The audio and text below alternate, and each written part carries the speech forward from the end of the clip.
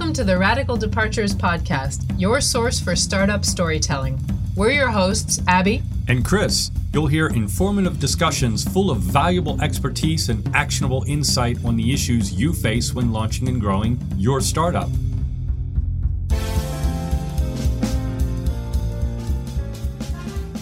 This is episode 8 of the Radical Departures Podcast.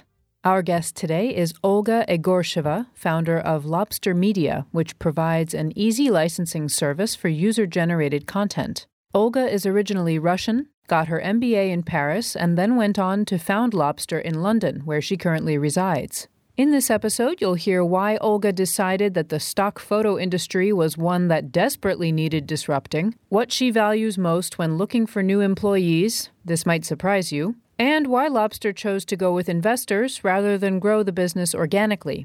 Also, make sure you check out our website, WeStartMedia.com, where you can see her awesome pitching skills on display. So without further ado, here's episode 8 with Olga Egorsheva.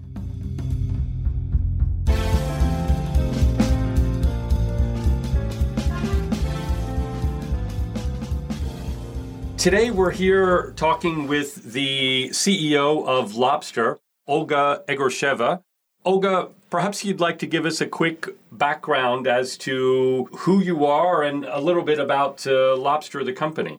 My name is Olga, and I'm a co-founder and CEO of Lobster.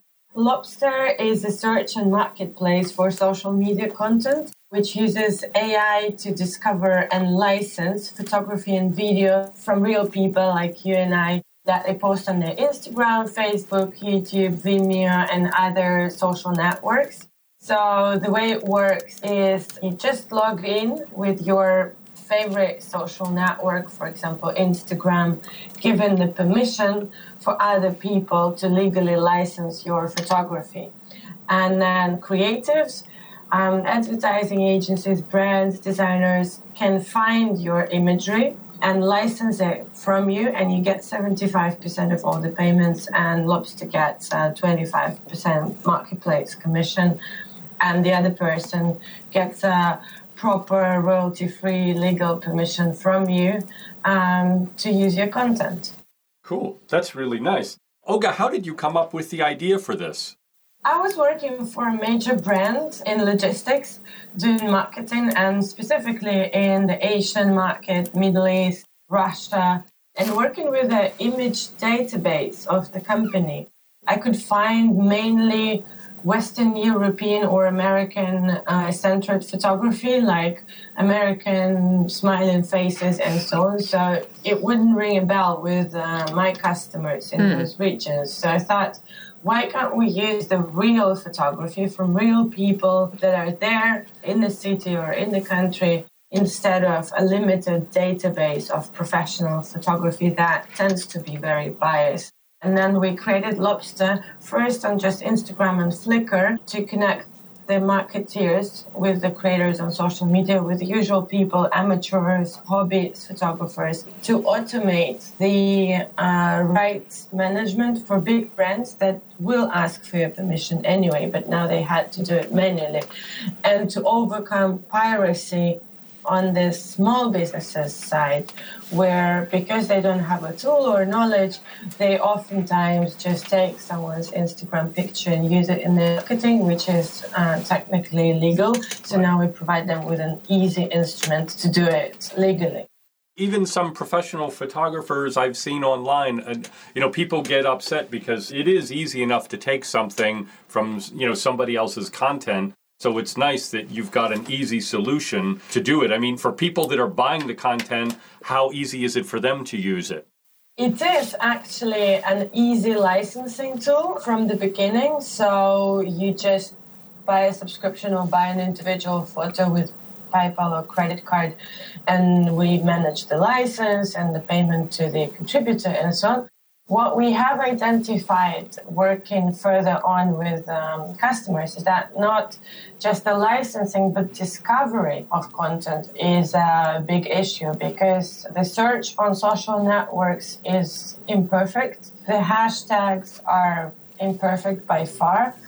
And also having to browse different channels like Instagram, Facebook, Flickr, Vimeo, separately is a big pain. So having those channels all together in one search interface, and then having realized we need to add AI and machine learning to the platform to overcome the scarce data that people add to their photos. We have created a really easy to use and smart tool. So, for example, we are tagging the photography beyond the hashtags and descriptions that you put to them. So you just use it naturally. You don't need to describe it additionally. We see through the photo, and then we have created some filters based on what marketeers like. For example, pictures of the similar color palette, of the similar mood. You can upload a picture from your brief or from the stock photo and say, I need something similar but different. Then, because a lot of creatives are working with people photos, and specifically a big topic in the past 6 months is diversity in the photo content. How do we reflect society diversity in photo and video content that we use in marketing and beyond the boardroom? So we have created the people filter, so you can see how many persons are in the photo, their age, ethnic background, gender, emotions, and we're working on this on an ongoing basis. Something super interesting that is possible with the help of AI that we're working on is recommending personalizing the photo and video style for every customer who is searching based on his work history. So if we see that you're working with social predominantly and you're working with this and that brand, the search results for you are suggesting the content that would match that style to make it even quicker and easier for you. If we see that you're doing more art, digital work, then we would recommend you those ones. And finally, we overcome the problem of user-generated content, or UGC, that is well known, that is quality, because the upside of social media content is that it's broad and fresh and authentic, and people post 2 billion photos every day. But the downside is that quality is very different. So how do you navigate through that?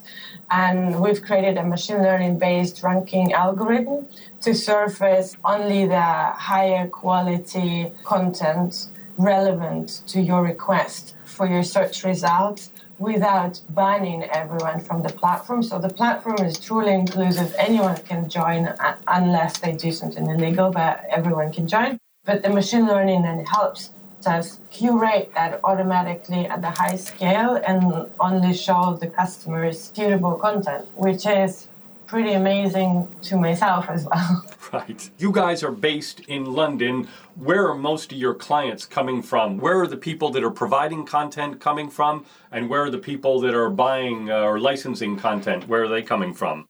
I can say we became global from day one. And the content providers, the contributors, as we call them, the authors, they come really from all over the world. There are quite a few in Europe, in the US, naturally in Russia, because Russian press likes to write about us. Asia, Southeast Asia, Latin America. I'm proud to say it's really multinational.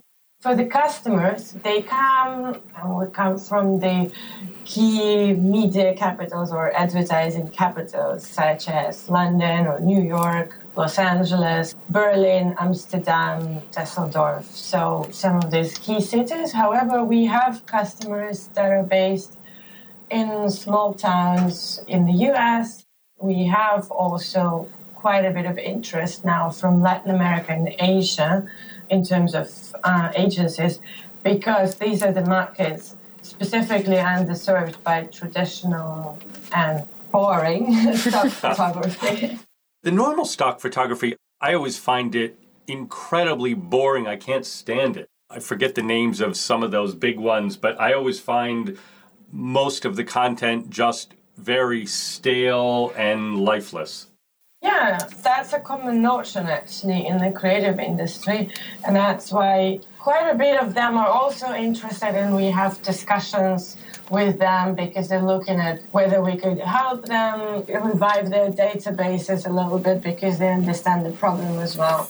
And as I mentioned, more and more brands are looking into reflecting diversity, and even Advertising Standards Association is preparing some new guidelines to really keep an eye on how you reflect the gender equality, ethnicity, disabled people, different backgrounds in your marketing campaigns without growing prejudice, which is actually very much of what stock photography has, like those white, smiling, two-parent family. That's always my biggest problem with those traditional stock photography outlets is, to me, they don't look like my friends and family. It's so boring, and it's a subset of Western culture that's just not very representative of the broader community, and I find it boring. I really dislike it. Yeah. How do you really feel? Yeah. Now, Olga, you guys are based in London. To me, it's very typical of modern London in that you're Russian. I think part of your team are Russian. You're based in London. London is, has been a very international city. London is cosmopolitan, more outward looking than other cities in Europe, more so than Paris. You have a lot more diversity there. Why did you end up choosing London? Why did you go there versus, because you did your studies here in Paris, you did your master's here, but there are other cities, Berlin, Paris. Why London? It's a good question. We were originally choosing between London and the US. The reason for that, there are a couple. We wanted to start something international from day one. And these are the places where the environment for this is good. These are, like, as you said, cosmopolitan places. These are both places that have least bureaucracy in terms of starting up a company, and least, I would say, bottlenecks in terms of raising funding. So they are very venture capital rich. Eventually, we compared the tax and the simplicity of setting up the company, and also the fact that my co-founder, Maria, who is also originally Russian, has already been living here in the UK for 3 years by that time, and the fact that it's in the center of the world, I would say. From London, you can easily work with Europe, you can easily work with the US, at least the East Coast is not that big of a time difference. Right. But at the same time, we still work with the Asian markets. And it is same as New York. One of our key markets in terms of this is where all the media is located. Mm-hmm. This is where all the advertisers, marketeers, brands would tend to have their, if not European headquarters, one of the key offices. So it's the easy reach to the customers, easy reach to the investors, multinational community, and the simplicity and lack of major paperwork starting a company that has brought us here. And so far, I'm happy with this choice, actually. Yeah, I think that is generally a big argument. It's a problem here in France that the paperwork can be quite heavy. They seem to be wanting to make changes, but I think there's a long way to go before things are as easy as you have in London. Yeah, and that's one of the reasons I wouldn't start my first office in Paris. I can see there's a lot of change going on in the French tax scene, but still there needs to be more simplification in terms of paperwork, and also, I guess nothing, even Berlin. I just returned from Berlin. So far, nothing compares to London on this side of the Atlantic in terms of how multinational it is and how receptive it is to, and how easy it is to have a team of different nationalities. I only have one English citizen on the team, and the rest come from all over the world. Right. How big is your team now? We've got, I think, it's always difficult to count because we grow very fast, and we also hire interns from time to time. So I think we're 16 right now. Wow, okay. Part is based, so the headquarters is in London, sales and marketing and strategic management. We have over time located the tech team in Moscow. So one of the co-founders moved back to Moscow. We hired a co-working space and we grew the tech team to 6 people now in Moscow, doing the back end, the front end, and the machine learning. And it gives us access to really outstanding talent, paying them great market salaries, still saving about 60-70% of the cost compared to London, which is actually one of the downsides of the London tech scenes. And I have recently had a podcast recording about that, because it's very hard for a startup company to keep the development in London as you grow. So many people relocate the tech part of the team either to Berlin or to East Europe, very often to the founder's home country where it's easy for them to manage the team even remotely. And so that's the other part. And then I'm super happy. 2 weeks ago, we hired our 2 first people in New York. So a salesperson who is employee number 18 at the huge stock company called Shutterstock. So I hope she will help us really grow in the US and Latin American markets, and then a marketing person to support her. Okay. So that's the structure of the team. And what do you look for when you're building out your team? In terms of skills, it's very important for the tech team, of course, to have relevant skills and experience.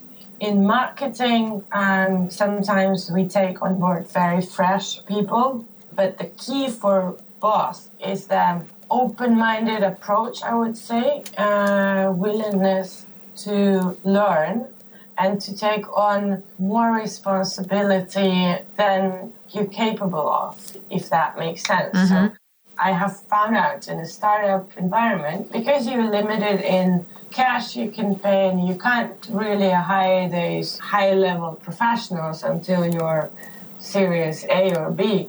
And sometimes you don't want this because you want someone who's got the same entrepreneurial and startup mind as you do, to be really creative. So you hire people that are bright and talented, but sometimes they do not yet have enough experience for the role you're hiring them for. And the benchmark in a startup for a person is always beyond their current level, which is both exciting and a bit scary for them, I guess. So with the support from the founders, the brightest people, they really make it and they grow very fast and they grow beyond this benchmark and they change in their role. And from an into management position, I've seen people moving in just under a year. So summing it up, I would look most of all for this open-minded, proactive, responsible approach and for what we're doing and for what we're trying to achieve as a company.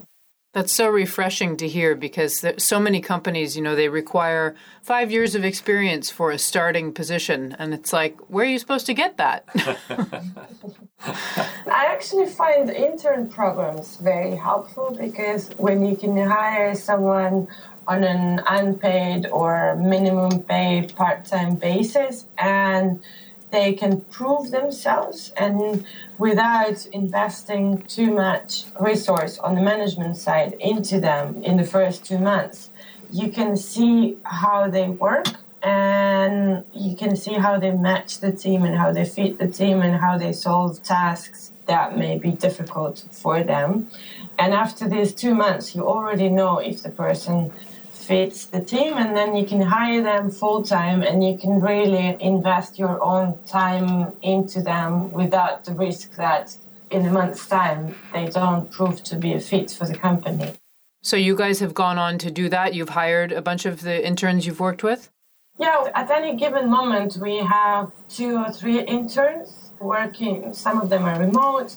There is US, UK program that sends interns to work in office, that funds that.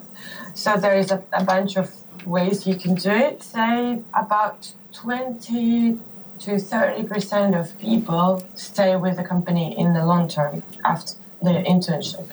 More general question, what would you say has been the biggest challenge so far in starting Lobster, and how did you overcome it, if you have?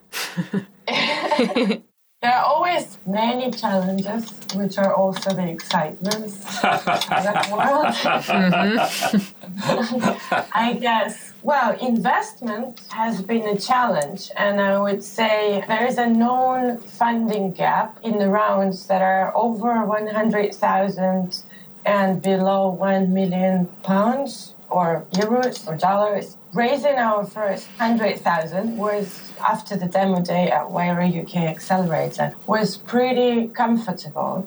Raising $1 million that we raised earlier this year was also quite efficient.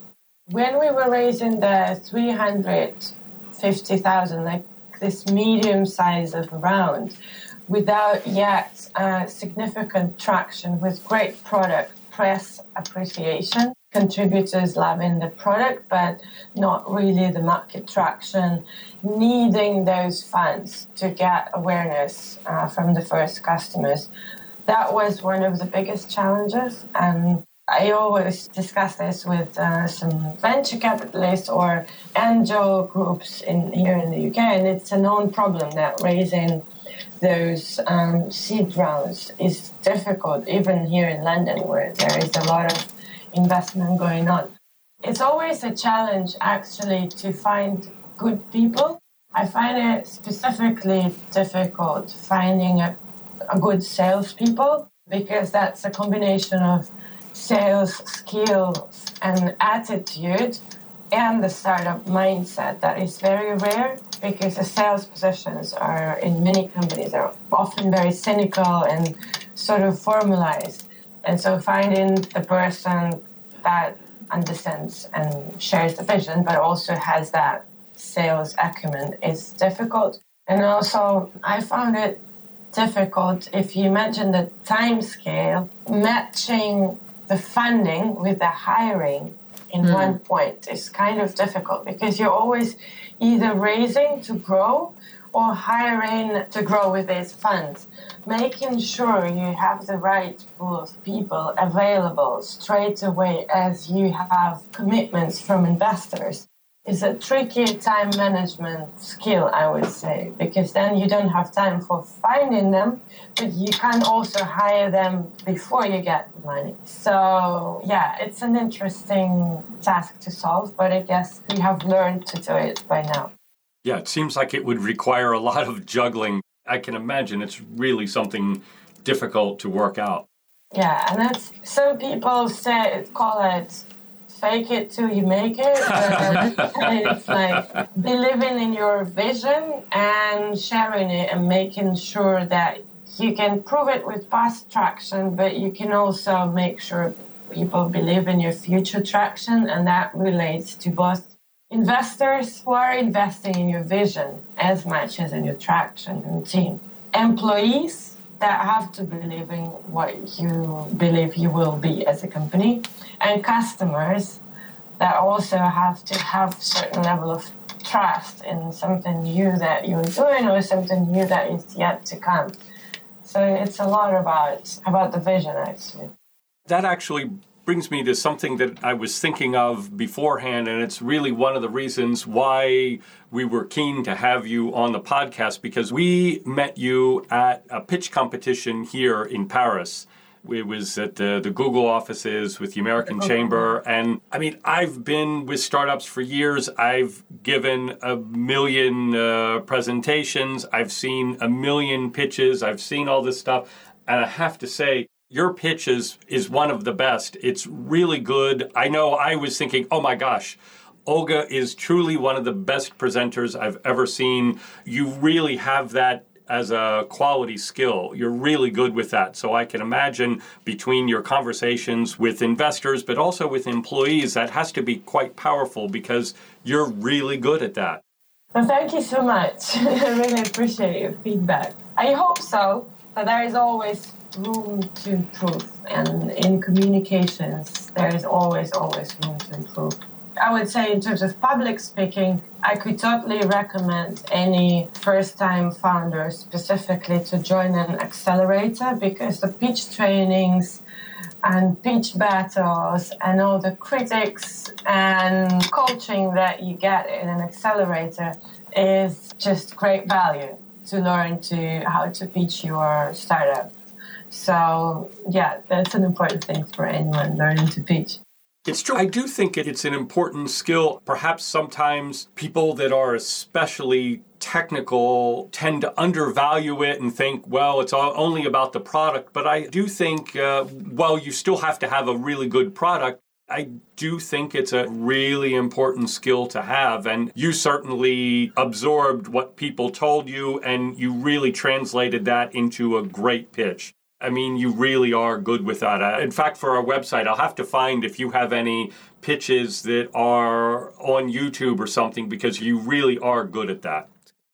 Thank you so much. Yes, we do have some videos of the pitches and conference panel discussions as well. One of the recent is not an investment pitch, but a customer pitch. We were invited to Cannes Lions, the biggest advertising festival that's become more of a ad tech festival as well. So it's an amazing place. It's very expensive, but there are some people like RGA, the agency, and their venture arm that select 10 startups, and they fund the tickets and the hotels, and they connect you to people like Unilever, Snapchat, Samsung, do the one-to-one mentorships, closed room discussions, and then you pitch at the Palais where the advertisers get their awards. It was amazing.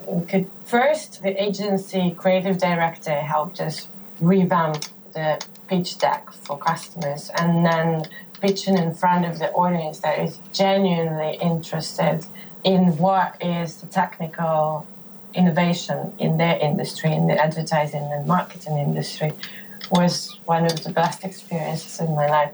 But I can send you the video pitch so you take a look at it. That would be great. I think that can often be very undervalued. You talk about raising money. So some of the companies we've talked with have been growing organically. Others are raising money like yourselves. Why did you make one choice versus the other? What led you to say we're going to raise this capital versus building it organically? Right. So I guess when you want to build something that requires scale and you build in a marketplace, your best bet is funding. First of all, in the marketplace, if you think about it, you have to first not only get the product out, but attract a certain number of the supply side of the contributors to even start going out to customers and earn your first money. So growing a marketplace organically is almost impossible. I would say maybe there are some exceptions. For example, like local marketplaces, hyper-local marketplaces. And secondly, if you're trying to build something global and you try to grow organically at the same time, you might, and I've seen that, and I've had those discussions with some fellow founders where they found themselves in this situation, even with external funding, but small funding. And then they had to go back to their board and investors and ask for advice on how to change the situation, because they tried to grow as organically as possible, focusing on the small revenue bringing subsegment of the market instead of spreading the word everywhere and growing global awareness and building more tech when it is required. And they found themselves building a small business instead of a tech startup that is scalable. So they found themselves just connecting, for example, a community of Manchester hairdressers to Manchester local areas, customers, and initiating discussions and so on. But that didn't become scalable at that moment, even though they have had early customer traction. So you always have to be careful how to balance organic growth and the ability to show the investors that you've got paying demand, with the focus on what you want to achieve in the long term and what you're doing for it right now. For you, what source of advice do you think is best? Do you find talking to other startups? Do you find talking to people at these accelerators or your funders? When you're trying to come up with ideas for issues like this, where do you go to kick around these ideas? I would say early on, that's totally the accelerator community. So the staff of the accelerator, fellow startups, especially when they organize like a sort of pain point sessions where every founder shares a problem and others, together with the accelerator coach, try to help them find a solution. And it turns out everyone has the same problem. Right. You wouldn't imagine it because you think it's just the issue in your startup and your own thought about it. They are very similar across young startups.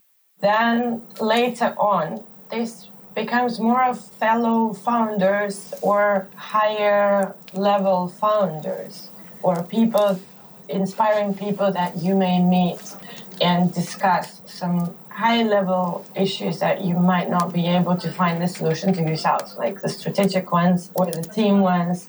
For me, it was really inspiring to meet some of the SoundCloud guys in Berlin a couple of months ago. Considering the situation they were in, it's really interesting to get those insights on how you go about the strategy and the team and the management.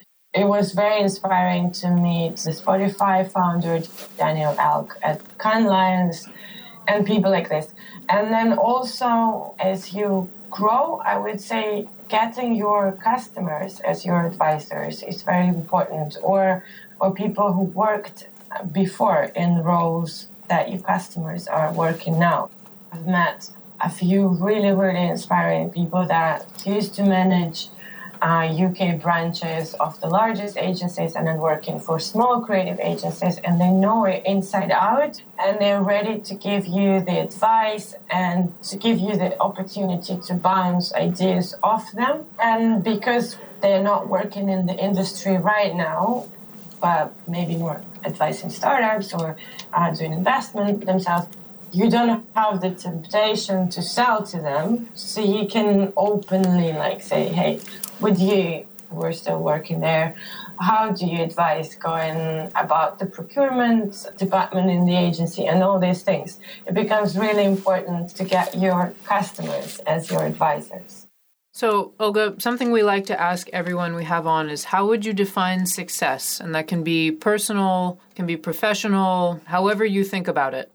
It's also a very good question. For me, personally, but professionally, but personally, because I don't tend to say this is for everyone.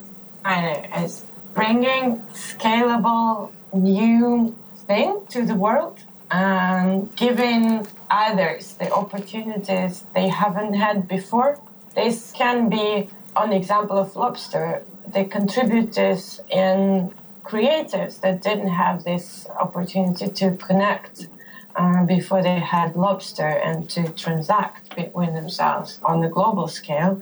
Or it can be also the teams you're working with, people you're hiring that might not have realized their potential before. It can be the community that you were talking to and sharing your experience and managing to bring that new opportunity to others and getting your, I wouldn't disregard the financial success by any means. So managing to bring the new opportunities and change while also getting the financial success for yourself and your family and your closest ones in the long term, that's probably maybe separating an entrepreneur from a monk who is purely for a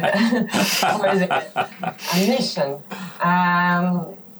That's my twofold definition of success for myself. I think that's great. Thanks. Well, Olga, we really appreciate you joining us today. It was really interesting. I think you're in a cool space, and I love even following you guys on Twitter because you guys are celebrating, there was National Dog Day, there's all these things, and I love that kind of stuff, and the content is really cool. It is much more real. It's much more interesting than anything that's been there before. But in addition, I know that both of us really enjoyed our conversation with you before, and I think you have a lot to share, so we appreciate it. Thank you very much. Thank you very much. I enjoyed the conversation as well, and I'm happy to share some insights if they're useful to others. And for the Twitter, I will pass on your compliments to the marketing team. Doing that. Yes, Vanessa, I think it's Vanessa, and she's done good things on Twitter. I love following your Twitter feed. Yeah, there's Vanessa, but then there is Elena and Lisa who are also working with the community and choosing those trends and funny days and content for that. So I'll give your feedback to them. I'm sure they will be happy. Excellent. Thank you very much. Thank you.